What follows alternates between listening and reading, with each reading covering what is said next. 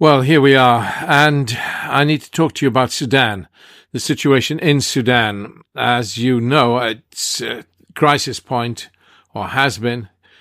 General Abdel Fattah al-Burhan, leader of the Sudan Armed Forces, the Sudanese army, and General Mohammed Hamdan Dagalo, otherwise known as Hemeti, the leader of the Rapid Support Forces, are going head to head.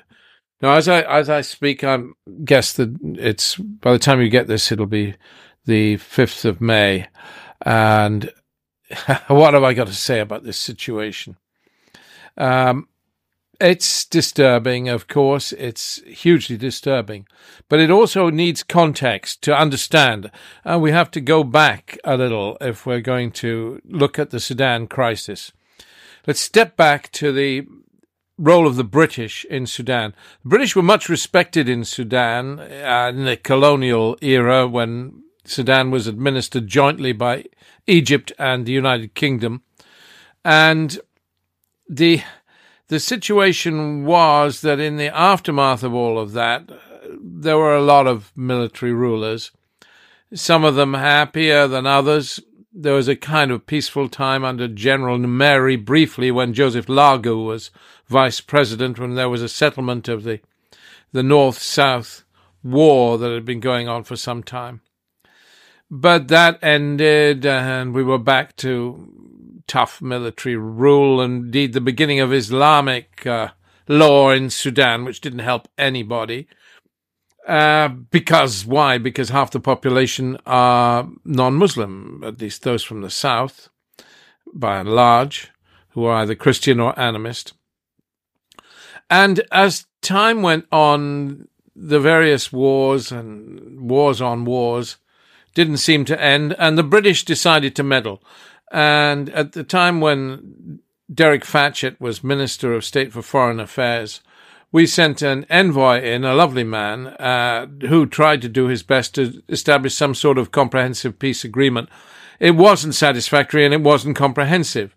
A good friend of mine, Alan Goulty, but he was special envoy for Sudan. And there was this inclination on the part of the British to sacrifice democracy for peace. So they got the Sudanese government to agree to a kind of approach that meant that they would have a referendum on independence for the South 10 years down the line. It seemed an easy ask just to quiet things down. But the sting in the tail, of course, was the referendum was not a truly democratic referendum because we, the British, had written small print in which said that if you were expatriate South Sudanese living in the north, you didn't get the chance to vote. This swung the vote in just enough on the side of the separatists, and Sudan was partitioned. And you'd think that was an end to the wars, but no, not at all. In fact, within a few months, people were fighting each other in the south and in the north. And the next major development was the Darfur War, where, Darfur was a real big problem for Sudan because what did you have? You had a lot of, Sudanese of Muslim and non-Muslim descent, but some of whom were settlers, and they were in the Darfur region farming. But the Arabs, at least many of the Arabs in the Darfur region, were nomadic cattle ranchers. And it's very much like the cowboys in the Wild West. As the range got divided up and fenced in, they got angry. They rode camels, but they farmed cattle and drove their cattle north and south, depending on the season, to follow the grass as it grew. And suddenly they found themselves finding it difficult to do so. And meanwhile, many of the settlers and others in Darfur were getting grumpy with the then president of Sudan, President Bashir, and so there was a bit of a rebellion going on. Well, President Bashir decided, well, we're not going to have this, so he issued the ranchers, the cattle ranchers, with AK-47s, and they went and they slaughtered wholesale the local farmers, and it was catastrophic.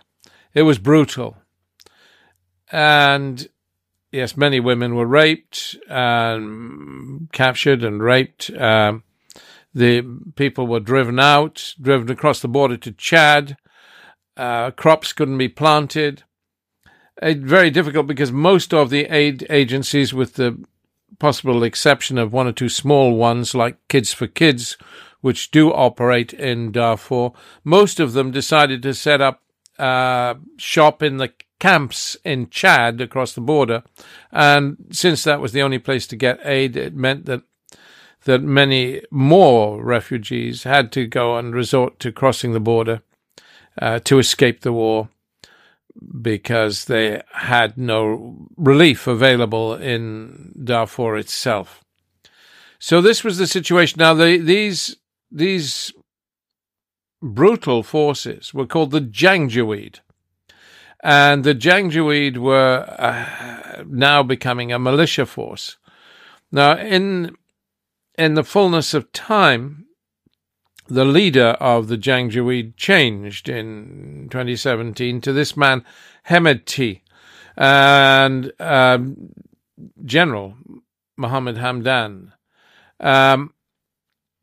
So Hemedti, the thing about him, he seemed to believe in peace, at least seemed to have a soft side, but it was a pretty brutal force that he commands and commanded. And meanwhile, President Bashir of Sudan was facing his own problems back home in Khartoum, because the women of Sudan had decided to rise up and stand up for democracy and for a better future. And so a mass protest led by the women of Sudan took place, and to cut a long story short, President Bashir was forced out of office. Now, who was waiting in the wings? General Abdel Fattah al-Burhan, the head of the Sudanese armed forces, and General Hamdan Dagalo, popularly known as Hemedti.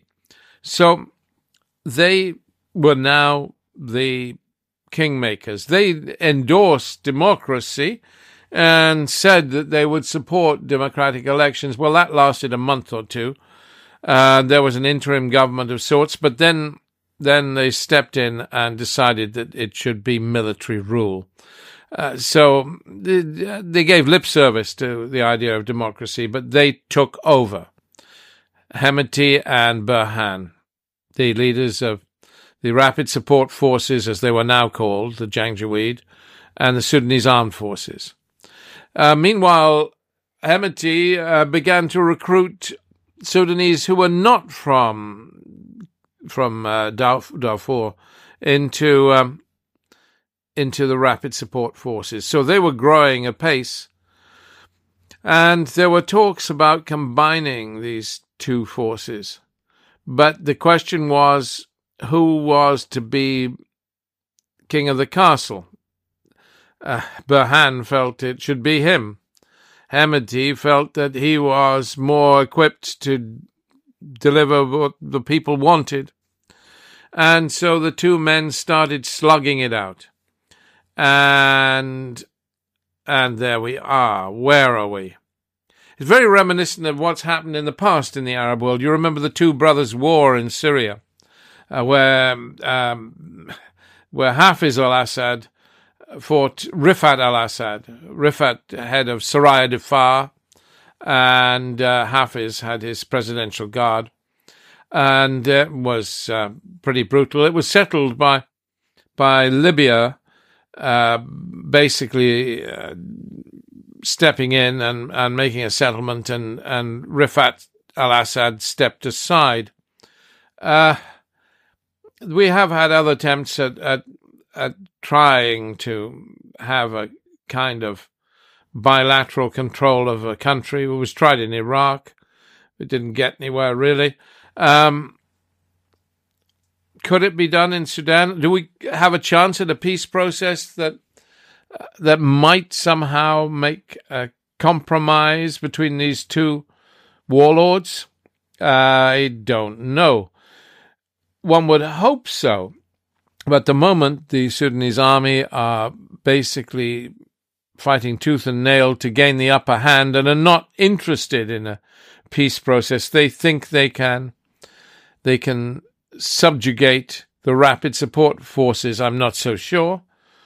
It's a big ask, and will they destroy half of Khartoum in the process? The international community, of course, are players in all of this, as they always have been and always will be. Specifically the British, of course. The British have been supporting the rapid support forces, whom they have been using to patrol the border of North Sudan to stop refugees from that western part of Africa, that eastern part of Africa, from streaming across and up into Libya and Tunisia and across the Med. So they've been employed by us, by the British, to do that job, which they do ruthlessly. The Italians now are very frightened indeed, that this is going to, the war now we're talking about, if it results in the defeat of the rapid support forces, as it may, will now open the floodgates to new levels of migration. But who knows? Who knows where we are at? A mess is where we're at. The rapid support forces have been fighting in Libya on behalf of the Benghazi-based Libyans. Don't know whether that's an advertisement for anything.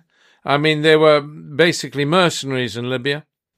They're obviously coming home now to fight the Sudanese army. The war is ongoing in both Khartoum and Darfur between the Sudanese army and the rapid support forces. So we have an interesting situation developing. Both the Sudanese army and the rapid support forces have been fighting in Yemen too for a fee to help against the fight against the Houthis. That fight seems to have calmed down now with the settlement between Iran and Saudi Arabia, maybe. So we have windows of hope. Many of the local citizens the U.S. citizens were kind of betrayed by the U.S.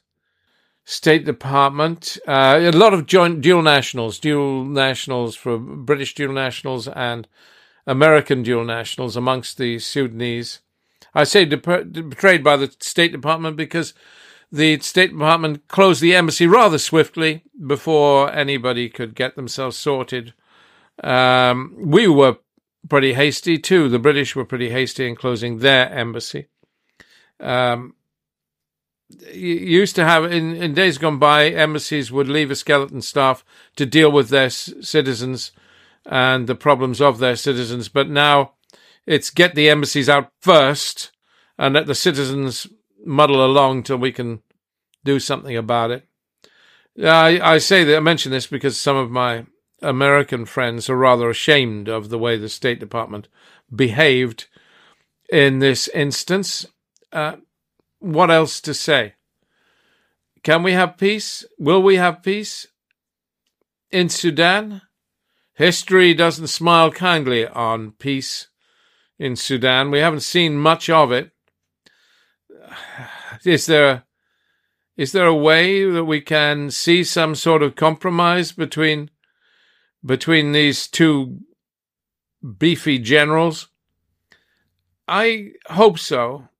I would hope so. I hope both of them will commit again to democracy.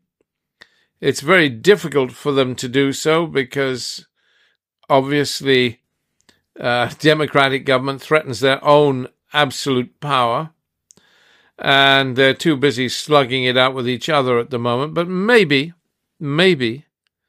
they'll commit to democracy. Can we see peace in Sudan? I hope so. I pray so. We need more effort to engage with the Rapid Support Forces and the Sudanese government. The British are one of the few groups few nations that have strong ties with both sides. Very unfortunate that our entire embassy staff has left. But needs must, I suppose. The future, I'm not immensely hopeful, but we're obliged to be hopeful. Let's fight for a better tomorrow in Sudan. I think that the British government have much to answer for. This whole problem is in a way of their making. They've been the manipulators when it comes to modern Sudan. And so perhaps they should be the peacemakers and step up to the plate. About time, wouldn't you say? Okay, let's hope for a better tomorrow and a British government with some sense of conscience and responsibility so that they can actually help in Sudan as of now. Thank you.